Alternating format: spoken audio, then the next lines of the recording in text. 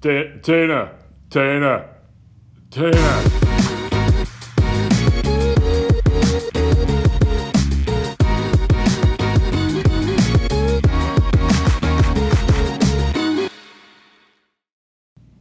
What do you guys think? Pretty good Bob's Burgers impression? Tina. Meh. I don't think you sound that much like Bob. Well, there was one day where I did it well. That was in his early season. Like 13 seasons ago, I could do a Bob impression. Clearly I've fallen out of it. Anyways, I'm Bob. I'm Pajama Casey. And I'm Show.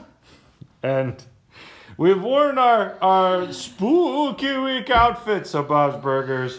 And if you've been watching The Cloud for a while, clearly Pajama Sam, I say clearly, because that's what you all clearly knew. Is this a cape or like a curtain? No, it's a cape. Isn't his cape is just a blanket from his bed or something? It's red, but I don't know what it is. All right. But And this is the greatest show. Is that what you're going for? It's just a showman costume. All right. see, and this cape even has memories of when I got almost bit by a dog. Is that true? Yeah. I feel like we need to ask for more information on this story. Is this your dog? Someone else's dog? I think it was a neighbor's dog. You were wearing a cape in the neighbor's house? No, I was outside. The neighbor's Wearing a dog got cape? loose. Yeah, because I was probably like 5 at the time. Oh, okay. Because this used to go down to my ankles, Mhm. and it currently now goes down to my waist. You still have That this cape is older than I am. Ooh. Yeah, it probably is actually. And why do you still have this cape? It's a childhood memory. Okay, all right. I was checking. And it still almost fits around my neck, even though it's very, very tight right now. I got chased by some dogs once because I mooed at their cows. I got chased by a turkey. I thought my story was going to be the best one, but now I'm... How do I top that? My dog chased a turkey, and I saw it come out of the woods. I couldn't find the dog, but I just heard... And this turkey comes flopping up. And then there was like a barbed wire fence, but it didn't see it. So its head caught it. And it like did a backflip over the barbed wire, hit the ground, and just got up and then took off. What? I was like, no one's going to believe me when I tell this story. Nope. Turkeys are weird. They are weird. They're like ancient dinosaur birds. Think about it. You're not wrong. I don't know why we're validating that statement, but all right. Genesis 48. Are you ready? This is the last week of Genesis. We have today, and then Wednesday, and then Genesis has reached its end. Wow. All 50 chapters. Okay, so in Genesis Only took a 48, year. we're gonna see some revisit. No, it took half a year. Yeah, 26, yeah. But Yeah, okay. So we're going to see some revisits of themes that we've seen before, as Genesis tends to do over and over again. In this case, what's going to happen is Jacob is nearing his end. He's lived in Egypt for more years than when he originally reached there. He's going to live there for a while, and then he's going to reach his end. And before he goes, he calls Joseph in and wants to bless Joseph's sons and bring them into the same blessing that was extended to all the tribes of Israel. So we have the 12 tribes, and then we also add in 2 more, Joseph's 2 sons that he's had, which I just want to pause there for a moment and recognize that, like the blessing is on Israel. Jacob's, the name that God assigns to Jacob is Israel. That's his name, which is then going to be given to all of the tribes of Israel and whatnot. But the blessing is on him and his people. And now we actually see them bring in people of another nation, which is what the blessing is, right? that one day all the nations will be blessed because of what God does to Abraham, which is extended through the tribe of Israel, the tribes of Israel. In this case, though, two of the tribes that the blessing is extended to are only half Hebrew. The other half are Egyptian, because Joseph's wife was Egyptian. And so we already see like people of other races being brought into this great blessing. But this isn't the first time that an Egyptian has been blessed. Who was the other one? Do you remember? Ishmael's mom. Yeah, Hagar. Hagar, thank you. Hagar, again, the name Hagar more or less is kind of like a reference to like a foreigner. And we know that Hagar was Egyptian. And when God sees Hagar and all of her distraughtness, he goes to her and tells her that her children will have many, that her Ishmael will have many children, and a great nation kind of will come to be of him as well. So God has extended this promise before to someone outside of just the Israelic race. Yeah, they're Hebrews, but Ishmael is also half Egyptian. And now it's happening again. And this time it's actually a human extending the blessing into it, which is almost more surprising. Like God, you get it, because like God has no, what's the word I'm looking for? He's not a respecter of persons. He has no taste as to like, you know what I mean? No. What are you saying? When I say he has no taste, I don't mean like, he's not like got like a preference as to like humanity. Like all humans are made in his image, and they are all equally. You're talking about like he has no national or nation preference? Well, yeah. I mean, to some extent, the blessing is on Israel as a nation, but God as like a entity loves all people, right? Mm-hmm. Regardless of race, ethnicity, nationality, the list goes on. He loves everybody just the same.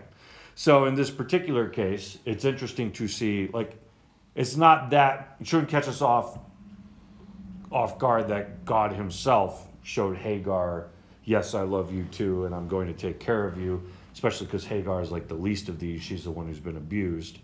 But it almost is maybe a little surprising when you look at Jacob and he's like, I'm going to put the blessing upon Joseph's sons as well. Because humans do tend to not respect everyone equally, right? And yet he puts this blessing right onto Joseph's kids. So in the tribes of Israel, those who carry the blessing, we now have the 12 tribes of Israel, but Manasseh is brought in alongside of it's Ephraim, right? Where is it? It's right in front of me. Yes, Ephraim and Manasseh. So these two come into the tribes as well. Now, there's one theme that we've seen before: the extension of blessing onto someone outside of just like purely Hebrew, if you will. There's another theme here that's interesting. Ephraim and Manasseh are brought up to Jacob to bless them, and Jacob does something we've seen before. He reaches out to bless one child and then the other child. Now, this may look strange, crossing arms, but symbolically what's going on, he was supposed to bless the oldest first and then the younger one, because we've seen that before, right, throughout the Bible. Mm-hmm. Jacob himself is what? The younger one. He's the younger one. And we did a whole episode on the ultimate second-born, right? There's that one who was almost born first and then pulled the other one back into the womb, and they escaped. This is what's going on here. He goes to bless the younger one with the like bigger blessing, or the more ultimate, if you will, and then crosses arms to bless the other one, which confuses Joseph. He's like thinking dad's just really losing it. He's old. He's on his deathbed. Or like, No, hey, Dad. He then tries to recross his arms. No, Dad, you messed it up. It's this one. And Jacob's like, I know what I did. Actually, let's kind of read that part.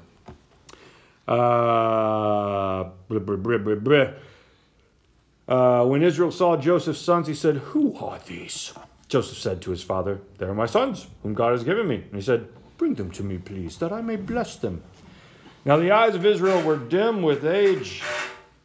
The eyes of Israel were dim with age, so that he could not see. So Joseph brought them near him, and he kissed them and embraced them. And Israel said to Joseph, "I never expected to see your face, and behold, God has let me see your offspring also." Then Joseph removed them from his knees, and he bowed himself with his face to the earth. And Joseph took them both, Ephraim in his right hand. Right hand is usually something a little more honorable in ancient culture. Oh, sit at my right, Ephraim in his right hand toward Israel's left hand. I said that backwards. You guys follow what's going on? He picks up Ephraim in the hand so that Dad will put the right hand up, or the left hand. Oh my gosh! You keep mixing it up. I don't know who's mixed up more, Jacob or you. Joseph picks up the kids in such a way that Dad will bless the older one with the correct hand. And then right oldest, left youngest is what it's supposed to be. But because they're stage directions from each other, Jacob picks up son in stage. Nope, not worth it. I'm not still going. Don't do it. Don't go for it. And Israel stretched out his right hand and laid it on the head of Ephraim, who is the younger, and his left hand on the hand of Manasseh, crossing his hands. For Manasseh was the firstborn. And he blessed Joseph and said, "The God before whom my father Abraham and Isaac walked, the God who has been my shepherd all my life long to this day, the angel who has redeemed me from evil, bless the boys." Who's been that angel? Angel of the Lord? Yeah. Which is who? Jesus. Yeah, I mean, the angel is likened to being God throughout Genesis. We've done several episodes on that. You all can go watch that if you want more details. But here is a clear comparison, once again, as to this angel being God, or being Jesus, as I often say. The God before whom my fathers Abraham and Isaac walked, that God. The God who has been the shepherd all my life long to this day, that God, same God. The angel who has redeemed me from all evil, bless the boys. The angel, the God. Hold on. He's saying they're all the same person. No, I get that part. Yeah. But the bless the boys part. Yeah. What's that about? I don't know. I just like to say it like we would today. Yeah, that's weird. The angel who has redeemed me from all evil, bless the boys. What is that? Like an old grandma being like, bless your heart. Yeah. Is that God and the angel, bless the boys. Is that what grandmas sound like to you? Maybe. Exactly? I want to meet your grandma now. I'm just curious. But yeah, he blurs the lines between the angel of God and God. Like they are the same person. He just poetically said that, right?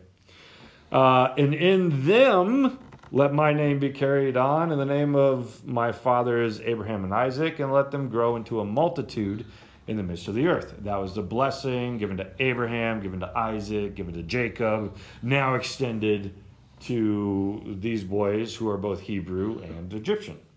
Now, can I ask one thing that's slightly off topic, but kind of on topic? We'll see how off on topic it is and then answer that question. So does it seem weird to you that there's been a relationship story for Abraham, for Isaac, for Jacob, but there was no relationship story for Joseph? It's just oh, hey, look, he's married now. Blink, and it was that it happened. What do you think?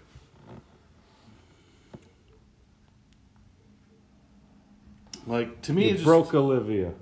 To me, it seems weird that there was this whole fighting to get the girl throughout all of the other I think that's part of Joseph's story, and just that he finally got to a place and he was able to get things, and a wife was one of those things. But that's still very it's breaking the traditional norm of like. Is it though? Yeah, but he breaks the traditional norm in a lot of ways because he also lives in Egypt, away from his family, goes by an Egyptian name. Yeah, I mean, I think I would kind of get behind that. To some extent, you have Abraham and Sarah focused on the most as a couple, probably. Then you have Jacob and Rebecca, who are nearly non-existent. All we get is their meet cute on the toilet story, right? That's still at least a story of them like meeting. Yeah, but then like hardly anything said. Why hardly anything? Like why are we waiting a generation before we like hear the deets again, you know? And then we get to Jacob, whose entire story is about a love quadrilateral. Yeah. and so that becomes a part of it. Whereas, who knows? Maybe Joseph and Asenath, or however you say her name, I hope it was more pleasant than that. Hopefully Joseph and Asenath, okay, we'll nickname her for short. Hopefully... Nope. Hopefully Joe and Neth. Joe and Neth, yeah. Hopefully those two, maybe they got along so long we didn't need the whole love story. I don't know. No. There actually is a Jewish book. We have these other Jewish books that were considered of some importance later, like Book of Enoch and stuff like that. There is a whole thing between Joseph and Asenath or Aseneth or Aseneth is probably the better way to pronounce it. But they have You're just trying to get a censored, aren't you? I'm just saying if you wanted a longer story, there's one written, but it's not biblical. It's not canonical or anything like that. But yeah, I don't think there was as much reason to focus on it here because what was the main story of Joseph? I mean... The love quadrilateral was so you understood all the tribes of Israel and where they came from. Right. Not so much with Joseph. His story is about where his sons came from, how God used him in the midst of everything. It's not that saved many nations. Not that his wife wasn't important. It just, for Genesis context, was not like the focus as to telling the story they needed. It just seemed weird, you know, if the promise did pass, you know, then normally there's certain things that you have to do because of that promise, and it felt like it was skipped. So, yeah. Well, you know, at the same time, we do have these themes come up again, and Joseph comes up and tries to fix it. No, Dad, you're losing it. You did it wrong. And Father refuses and says, I know, my son, I know. He shall also become a people, and he shall be great. So he gives it to the older as well. Like, he'll be good too. Nevertheless, his younger brother shall be greater than he, and his offspring shall become a multitude of nations. And so he blessed him that day. So you see it. You see the same blessing continued on into now a nation that is multi-ethnic, which was similar with Hagar. The difference with Hagar's story is like, it seems like they kind of were their own nation. Yeah, they got become their own like promise. the Ishmaelites. They weren't quite right? part of the same promise, it felt. Yeah, whereas in this story, they're going to come into the tribes. So it's interesting how this whole story kind of works out right here. And how Dad just redoes his whole story. Like, just it's even the kind of the same exact thing that was prophesied over Jacob, right? Your brother shall be greater than he, and his offspring shall become a multitude of nations. And like Jacob extends the same, I was the younger, I'm giving it to the younger as well. But we've already talked about that. That's like the God thing of like using, what do they say in the New Testament? The foolish ways of man. And not that being younger is foolish. Maybe you guys can tell me. No, it's just younger's better is all it is. Right. No, the foolish way of man is thinking that age has anything to do with it. Ooh, ouch. Oh, okay, fine. Way to flip that on its head. All right, well, we're pretty much at the end here, getting ready to wrap it up. When we come back, we're going to take a look at the blessings that Jacob puts on all of his different sons and zoom in on namely one or two that stand out in kind of an interesting kind of way. So, with that being said, be sure to like, comment, and subscribe down below. And see if you can beat me to the first comment. Tina, turn the car. Tina! Tina! No, when I get angry, Bob, it's not comedic. It's just No, it's Angry Bob. yeah, it's just Tina, turn the car.